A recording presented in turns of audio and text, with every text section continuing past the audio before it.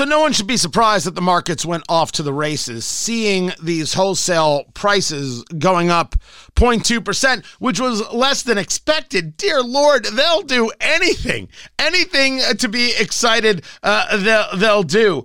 We should note, however, this connects to a story that shows household debt has soared at its fastest pace in 15 years as credit card usage surges. Tony Katz today. Guys, good to be with you. See, it's not all about the election. Don't worry. I have got plenty of election breakdown stuff for you, especially these Arizona numbers. Holy Mick crap. John Gabriel with the Arizona Republic and Ricochet, we're going to talk to him to break this stuff down. But we should focus on these wholesale prices, 0.2%, and what does it mean? Because that's, again, this top-line kind of reporting. They look at 0.2% instead of what was predicted at the 0.4%. They say, everything's great, it's terrific. But is it great? Is it terrific? What lies underneath? Dr. Matt Will joins me right now, economist, the University of Indianapolis, DRMATTWILL. Dr. Matt Will on the Twitter box. 0.4 was expected. 0.2 is the result. The question is this good? Is this bad? And is this the whole story? Well, Tony, you said it. The headline is good. In fact, we've had 4 consecutive months now of this trending down. This is very good headline. You can't beat this headline. And you're going to hear the headline on a whole bunch of major networks. But, Tony, you need to read the report. The 2 most important elements are goods. Goods are the stuff you buy, Tony. You go to the store, you buy it. And energy. It's what you put in your gas tank and heat your home. Those 2 items, annualized. I always do the annualized money. 7.2% increase in goods. 32% increase in energy. Let me say that again, Tony. 7.2% increase in goods last month, 32% in energy. The 2 things that you care about in your life. Everything else is decent, Tony, but the 2 things you spend most of your money on is buying stuff and heating your home and driving your car. Those are in bad shape. So the headline's good, Tony, but the details, people are going to go and they're going to still see their pocketbook hurting. I'm right now on the BLS site. I'm looking at the Producer Price Index news release summary that happened today. I want you to walk me through this. Show me what I'm looking at here, because what I see in this October 2022 number, change in final demand from 12 months ago, 8%. Change in final demand, less foods, energy, and trade from 12 months ago, 5.4%. So where are you getting these numbers on the energy and the other things? So people, if they go to the BLS.gov website, they'll see this table at the top of the report. Energy, at the bottom, October, says 2.7% for the month. 2.7% for the month, Tony. Do you see that? Yep. Okay, just multiply it by 12, Tony. So I got to take off my shoes. Thank goodness I have an abacus close by. So I just carry the 3. That's 32.4. That's 32.4. Yes, Tony. 1 month. 1 month. 32.4% annual increase in inflation for energy. And then look at total goods. Total goods, or just do food. Let's just do food. I think everybody. That's 0.5. Is that a fair assumption? Foods is 0.5. Yep, that comes to 6%, Tony. That comes to 6% annualized. You telling me that much of an increase in 1 month won't hurt people? I don't care what the headline says, Tony. You're still paying more for your Thanksgiving dinner. So when the president comes out and says something about, oh, Thanksgiving is cheaper. Thanksgiving, oh, it's so. No, it's not, Tony. This month alone, 6% annualized increase. And the money it costs you to go visit your friends for Thanksgiving, your family, 32%. So now, wait a second. Let's go back a couple months in foods. I'm going to go back to July, because July it was up 1.3. In August, it was down 0.1. In September, it was up 1.3. And in October, it's up 0.5. So yes. It seems that we had this while of going positive, negative, and now we've had 2 months in a row of positive. That does give me more concern than feel good about what we're looking at. Yeah, Tony, and let me dive into this a little bit more. Let me explain the headline versus the details. The Federal Reserve Board controls the headline. They control the big picture. The Fed is doing their job. Good for Jerome Powell. Way to go. The details are controlled by the administration. President Biden is the one who can control the spending of the government. He's the one who can influence permits for energy, drilling for oil. He's the one who can control supply chain issues. He controls those two numbers, Tony. So we talked, how many months have we been talking about Biden versus Powell?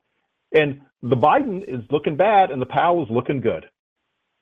Talking to Dr. Matt Will, economist at the University of Indianapolis. Dr. Matt Will on the Twitter box.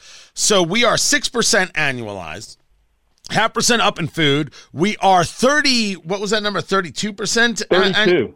32.4% annualized, up 2.7 on energy.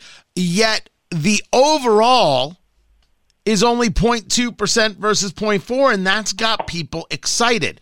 Now let's take this and extrapolate it, take it out of the markets and take it into the real world. We've seen Meta shed 11,000 jobs. We have seen a lot of other tech companies losing jobs or putting hiring freezes on. We're hearing about Amazon losing 10,000 jobs. And you have people, whether it's the Jamie Dimons of the world or others, talking about recession 2023. Which one are people supposed to look at? What the markets are cheering or what those in the marketplace are doing? Tony, they should look at neither. They should get in their car, fill up their tank, and buy their food. And let that be the deciding factor for how they feel. And they'll see exactly what we're talking about. You argue that Jerome Powell, chairman of the Federal Reserve, is doing all the right things.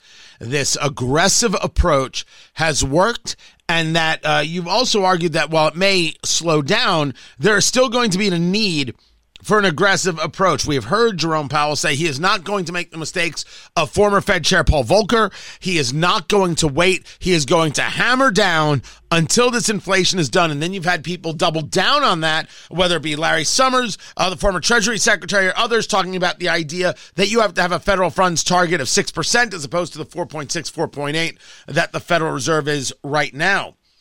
You've also discussed the battle between Jerome Powell, which is the Federal Reserve, and the White House, which is really the Democratic Party and the concept of spending. Now that you have a Congress, the House of Representatives, which seems to be in the hands now, just one vote away, it could have changed all by now, of being in Republican hands, you have the opportunity for gridlock. Does gridlock make Jerome Powell see things differently? I know it'll make the markets very happy. Will it make Jerome Powell happy? I think he will wait and see. My hope is yes. He is hoping that gridlock will prevail.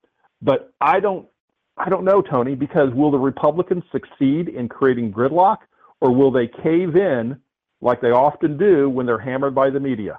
I don't know the answer to that question. You would know it better than me. You're the media expert. Will they stand their ground or will they cave in? I don't know.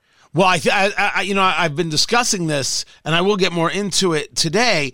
The idea that what's going to happen is Republicans are going to say, well, look, we've got too much spending and we have to not spend on this and that. And Democrats are going to say, well, my gosh, look at Republicans. They're going to shut down the government because they won't raise the debt ceiling and they won't spend on this. Or look at the government project they're going to cut. Look how it's going to affect minorities. They're always going to play that game. And there are no Republicans who will stand up and say, shut up. You liars, just shut your mouth. Which, by the way, that person gets to be the next president, in my view, Dr. Will. And that's how I do these things. So there is going to be immense pressure. But could it be that the Fed is willing to support some of those kinds of cuts? Will the Fed get involved in this and say, hopefully this means there will be a reduction in spending? Do they ever talk like that? And could there be better times ahead, or what do we, maybe separate from this conversation, what do we think are the better times ahead if we just stay on this path with the Federal Reserve? Okay, you had a lot in that statement/question, but I will tell you this. The Fed has said in the last few months, very politely in their wording, that they are concerned about fiscal stimulus being too much. They say it very politely in that way. And yes, they have weighed in and they continue to weigh in, but they're very judicious in how they say it. You're not answering my question. I think you're doing that on purpose. You're a smart. You're a very smart guy, Tony. See what he did there? Is there any chance that Jerome Powell is willing to say, hey, while we do have to stop this spending, you do have to slow it down? Or is he not going to get involved in that at all? He's just he's going to pretend like there's nothing he can do about that, and he's only going to play his game. No, Tony, he has said it. If you go back and read their statements, he has said it, but he said it in a very polite manner because he knows that he has no real control over it. So no, he will not he will not get on a bully pulpit. He will not go up and say they've got to shut down fiscal policy. We keep doing our best, but we keep losing ground because of what they're doing. He's not going to say that. That's not his style, and it's not the Fed's style, even though they indicate it in their polite statements. Food is up, energy is up, the overall is down a touch. The things that affect Americans every day are still a problem. Is there anything that you're seeing on the horizon? Is there any movement that you're seeing, whether it be some of those tech stocks and tech companies I've talked about, or other things happening on the small business side, things happening on an inventory side? There was a whole conversation about Walmart actually seeing a change in their inventories, removing that glut that they had, which could be seen as a very, very good move. That shows us some promise for the economy short term, or that shows us that these people who've been talking about recession 2023 are accurate? No, I think that you see both, Tony, and I know we don't like to hear that, but my number one go-to report is the Purchasing Manager's ISM report. That thing comes out every month. It's a real world, not a government report, and they show new orders shrinking, but they see production up. Employment is flat but declining. They see deliveries down, inventories growing. So it's like this thing is full of schizophrenia. Half the report is good and half the report is recession indicating. It's Tony, it's a very crazy environment, numerically speaking, in the economy. It makes no sense. On this, we don't disagree, sir. Dr. Matt Will, economist, University of Indianapolis. I appreciate taking the time to be with us. So much more to get to and everything at TonyKatz.locals.com. This is Tony Katz Today. 8 billion people. We should note that's a crazy number. 8 billion people in the world, and half of them are Nick Cannon's kids. Screw you, that's a good joke. Tony Katz Today, what's going on? The story out that Nick Cannon was married to Mariah Carey. Nick Cannon, an actor. Nick Cannon, a comic. Nick Cannon, he's got a TV show, Wild 'N Out. Kid's made some he's in his 40s, I think, made some money in his life. It's kind of stunning, actually. Really is stunning what it is that he has built. He's got 11 kids, I think, working on 12 right now. And there was this estimate from the U.S. Sun that he spends in child support every year $3 million. $3 million in child support. And he's 42, by the way. And his quote is, I definitely spend a lot more than that on all my children annually. And then he goes, I don't plan to ever have to participate in the governmental system of child. I swear to you, I don't know what that means in the slightest. I have no clue what that means at all. Now I understand why this guy works so much. Going on kid number 12. You're paying more than $3 million a year in child support? Ooh. Honestly, I'm not willing to accept the idea that the sex is that good. I'm just not. No? Wait, is that not allowed? Are you not allowed to have that conversation? What? What'd I say? What's the problem? What's the... Oh, you're all prudes. You really and truly are. It's not the only thing going on. I was very happy to hear that an appeals court keeps the Biden student debt plan on hold. This a 3-judge panel from the 8th U.S. Circuit Court of Appeals in St. Louis. This comes just a few days after this judge in Texas blocked the program. The appeals court saying it usurped Congress's power to make laws. That's been the entire argument. The president, the executive branch, cannot engage spending that comes from Congress. That comes from Congress. So what Joe Biden is attempting to do here, he's attempting to put together a spending plan by telling people you don't have to pay back your loans. If you don't have to pay back the loan, it was no longer a loan, it was a spending program. And the president can't do that. And I am thrilled to see that there's finally some willingness to engage a confrontation of the powers of the presidency. Because this idea that the president is some kind of all knowing, all good, can do anything, say anything. No, there are absolutely positively rules. And I'm thrilled, overjoyed to see that there was some movement here in the recognition that Biden can't get away with this. And I only hope it sticks. Because you never know. You never know if the thing is going to stick. You never know if the thing is going to hold. It is my hope, my sincerest hope that it sticks.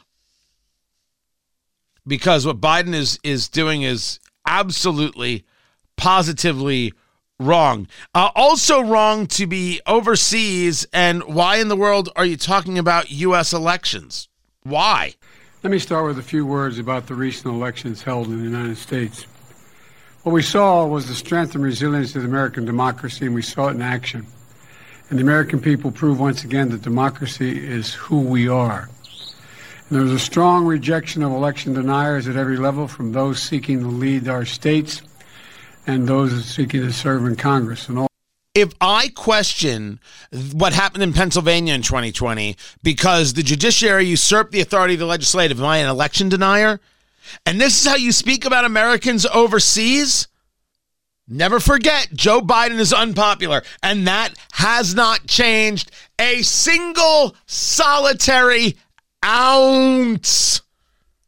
Super duper unpopular. Oh, he also said he doesn't think there's enough votes to codify Roe v. Wade. I'm sorry, what? You don't think you're going to be able to get Roe v. Wade into law and pass it through Congress? I wonder how people are going to react to that. I will bring more to that story tomorrow. I promise. Keep it here, TonyKatz.locals.com. This is Tony Katz Today. Toast to the ones here today. Toast to the ones that So the numbers are in the state of Arizona, and being an Arizona State Sun Devil myself, I can tell you I have no idea what the bloody hell I'm looking at. Kari Lake losing to Katie Hobbs. Katie Hobbs, who refused to debate. Katie Hobbs, who is a fool based on her own words and presentation. Katie Hobbs, who inspires absolutely nothing but, wait, really? That's our Secretary of State? Because she is the Secretary of State of Arizona, and now it would seem she is the governor-elect. There still may be some challenges. There still may be a recount. But everything that happened in Arizona is a problem. Everything that happened in Maricopa County, where Phoenix is a problem. Tony Katz Today. Good to be with you. And when you take a look at those vote totals, the people who scream, well, it's fraud. Well, they've got an argument in my view. I don't know if they're correct, but they have the argument, and it's all Maricopa County's fault. John Gabriel joins us right now. He is the editor-in-chief of Ricochet.com, and he's also a columnist at the Arizona Republic. And you've got the numbers up there over at Ricochet.com, the latest numbers that were dropped last night, coming at 9 p.m. Eastern, 7 p.m., I think, where you are right now. What did this last drop have in it? How impossible is it for Kari Lake to make up a difference? And what do these numbers tell you? Well, they've been weird this year, to be sure. First off, fix your darn vote counting, Arizona. My gosh, this is crazy. It was a debacle 2 years ago. It's a debacle yet again. And I'm sorry, they can count all the votes in a country like Brazil in 3 hours. I think we can figure it out for just one state. So that reduces people's trust in it to begin with. So they're dribbling and drabbing out these votes. And in the past, it's always been these last votes get more and more Republican leaning as they go. That didn't happen as strongly this time. So you would have and every night another count would come out. So Saturday, people were expecting Kari Lake to get 60%. She would get 52%. The next night, they'd expect Kari to get 65%, and she would get about 55%. So it just kept kind of underperforming. So she has gained over the past few days, but it hasn't been enough for her to catch up. So last night, on Monday night, you had national networks calling the race for Hobbs. Statistically, there's still a chance. Like you say, there could end up being a recount, but right now, just in the bare numbers, Kari Lake would need of the outstanding vote, probably about 75% of those votes. Is it possible? Yes. Is it likely? Not really. So this is a race. The polls had Kari Lake in the lead the last month. As you noted, Katie Hobbs is just an atrocious candidate, and if she is elected as governor, she will be terrible, and I'll have to live with that. Well, let's take a step back for a moment, yep. John. Talking to John Gabriel of the Arizona Republic, the editor-in-chief of Ricochet.com. Let's talk about why it took so long to count these votes, because the answer of, hey, get it together, Arizona, is true, but it's not going to happen, obviously. This is absolutely unacceptable. How did this happen? What can the people do about it? Because the Secretary of State right now is Katie Hobbs. She may very well be the governor. A Democrat seems to have been elected the next Secretary of State. Doesn't seem to me like they'll change anything. What happened? How does it get fixed? How does anybody do anything about this? First off, the people have to demand it gets fixed. Politicians are not going to budge unless the people just out and out demand fixes. I'm sorry, Florida was a national joke in 2000. They fixed it. Now it just takes them a couple hours to canvass the whole state. The problem is, one thing, I compared Miami-Dade County in Florida, which is about 2/3 the size of Maricopa County, our largest county here in Arizona. Well, basically, Miami-Dade has, for every about 2,500 voters, they have a polling place. In Arizona, in Maricopa County, we have one polling place for over 20,000 voters. Basically, there are 10 times as many polling places in Miami-Dade County as there are in Maricopa County. And just expand that by the state. There are not enough polling places. And these poll workers do not have a sense of urgency. They will be counting, and then the clock strikes 11:30, and they're like, that was a good day of work. See y'all at 10 a.m. tomorrow. No, you stay there and you count the votes. This happens every 2 years. You can pull a couple all-nighters. I also went to Arizona State, pulled a few all-nighters there. They can handle it. They're getting paid to do this. This is their job. Talking to John Gabriel of the Arizona Republic. There are people who are going to tell you that this is fraud. That this is fraud from beginning to end. You got to fix the fraud. You can't fix anything until you have the power. It can't be fixed, which is why I'm a believer in the all of the above strategy, which is you got to be doing mail-in voting. You got to be doing ballot curing. You got to be doing ballot harvesting. This is how the left does things. To what extent do those things happen in Arizona? Because that question's been asked about Nevada, where they have the mail-in voting. By the way, so does Florida, yet Florida doesn't have these issues. But they have the ballot curing from the Culinary Union in Nevada and the ballot harvesting. What does Arizona have? We don't have a big history of the ballot harvesting, thankfully. But once COVID hit, we got these stupid drop boxes.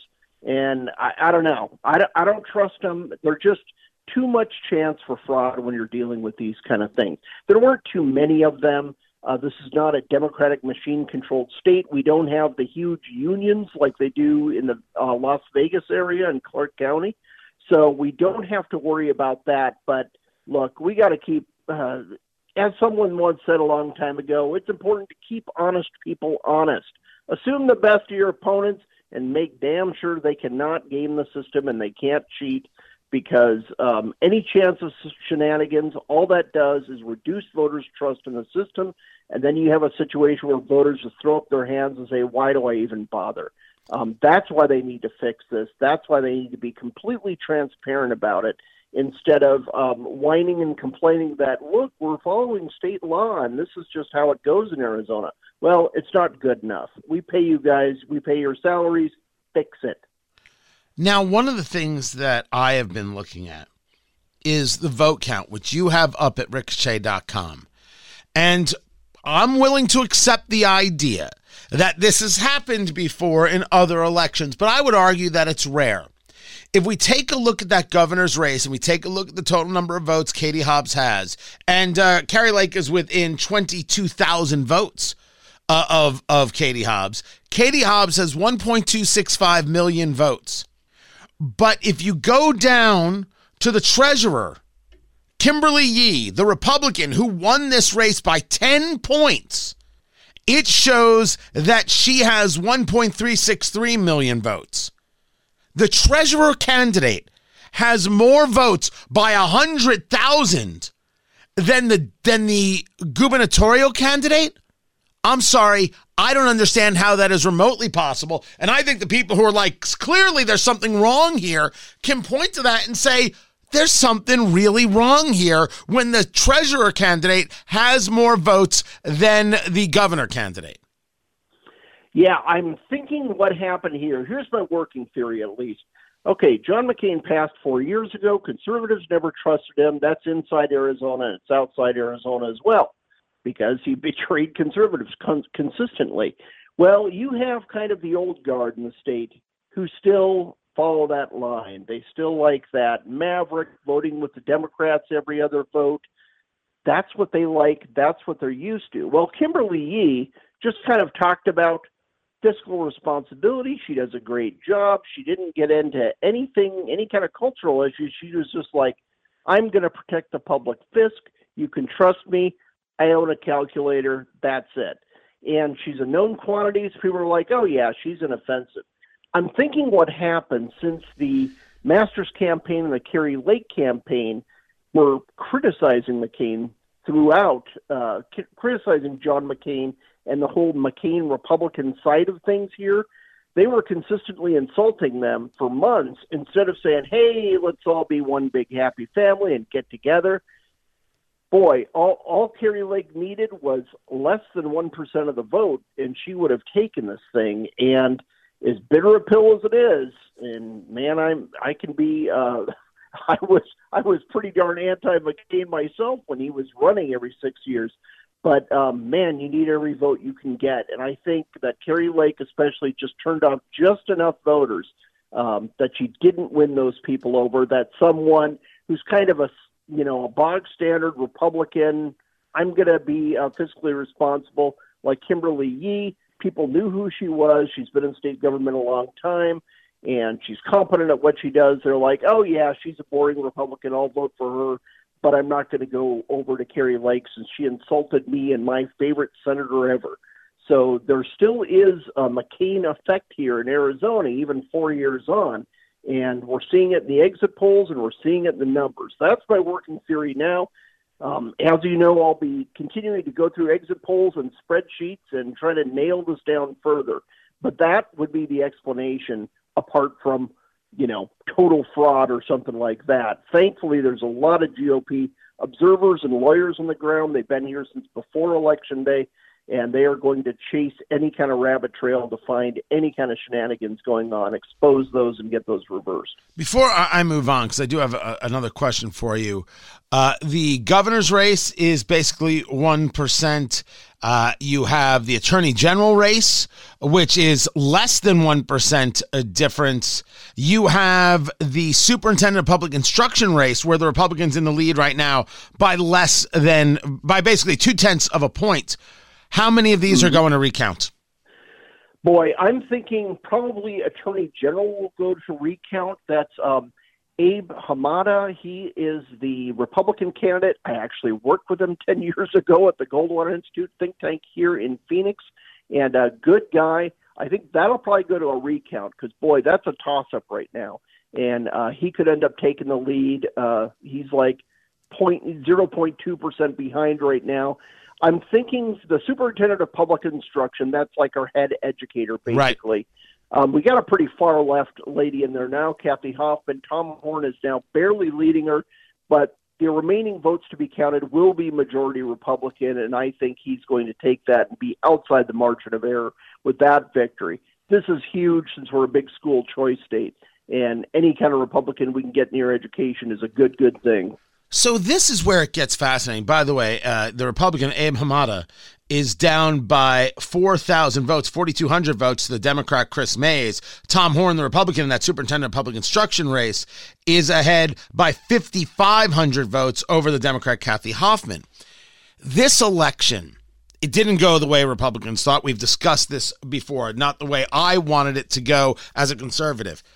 But there are stories out of this, whether it's school board, whether it's things like public instruction there in Arizona, where every county in New York trended more Republican than 4 years ago or 2 years ago. It's incredible. Is there something that the people should be taking from this and how they run campaigns and fight going into 2024 in your view? The most hopeful thing about what you just said is people getting active in their neighborhoods, in their school districts, in their small communities. These people are they're on the first rung of the political ladder right now. These people are going to be going higher and higher over the next 10, 20, 30 years, and that is where the hope is for the Republican Party. It worked out great in New York and in Arizona, too. The top offices might not have gone our way, but the state Republicans hold the state legislature, both houses of that. We actually flipped 3 Democratic U.S. congressional seats, so we're going to finally again have a majority GOP slate of candidates to send back to Capitol Hill. So there are good stories here. But what gives me the most hope is the longer I look at politics, the more I realize everything happens from the local level up. And if you can start talking to your neighbors and changing mind once at a time, this bodes very well of a party moving forward. Now, the response to that from people angry about, let's say, what they're seeing in Arizona is, how in the world it doesn't even matter if you win some things on the local level because you've got this fraud. You're never going to get the top line stuff, and the fraud's only going to lead to more fraud, making it more and more impossible. I get the people who are angry, and I get the people questioning, but some of the results say if the whole thing is fraud, why would they allow any victories across the line is what people normally respond with. But this idea of this mail-in balloting stuff, what they can't count in Maricopa, leads people to say what the bloody heck is the point, and if they're going to commit these acts, which some consider to be fraud, how in the world do you fight it? The same answer still apply? Yeah, I think people just need to demand that, and that's what I'll be doing over the next couple of years, demand that the government change things. And there are a lot of Republicans in high places locally, but also the state legislature. GOP controls the state Senate, the state House of Reps, and that's where any change should be made. And I think that Katie Hobbs, if she holds on to this victory, she won by such a tiny sliver of a vote. Democrats were very frustrated with her the entire campaign and were complaining about her. Even leftist organs were constantly bashing her for not doing a good job. It's time for the state legislature to steamroll the governor, and I think everybody in the state in both parties wants this thing fixed because we're sick of waiting a week or two to find out who won local elections. It's insane. There's no reason for it. John Gabriel from Ricochet.com in the Arizona Republic. I appreciate you taking the time to be with us. More coming up. I'm Tony Katz. You know, I've been covering a lot of the election stuff, but some of the news is breaking about these races that have taken forever to count. And don't get me wrong, I'm disgusted. And the people who say, well, that's just proof of fraud, the left is never going to be able to shut those people up. Because they're always going to have an argument. If it takes you a week to count votes in one county, people are going to question why. And they're going to throw every single thing they can at it. And some of it is going to end up being accurate. Incompetence is one of the things they're going to throw. And fraud is the other thing that they're going to throw. But in covering this, one of the things I haven't been covering is Biden's trip to these Asian nations, to this meeting with Xi Jinping, to why in the world he's wearing the Mao jacket. is beyond understanding. I have no interest in trying to show cultural respect. You're an American president. You better damn well act like it. I'm going to get into that tomorrow. I'm going to hold me to it. I got to break that one down because this is about a larger problem than just Biden. This is about an unwillingness to recognize who you are at the negotiating table. Biden, it's like it never even crossed his mind. I'll have that tomorrow. I've got more to get to. Keep it here. This is Tony Katz Today.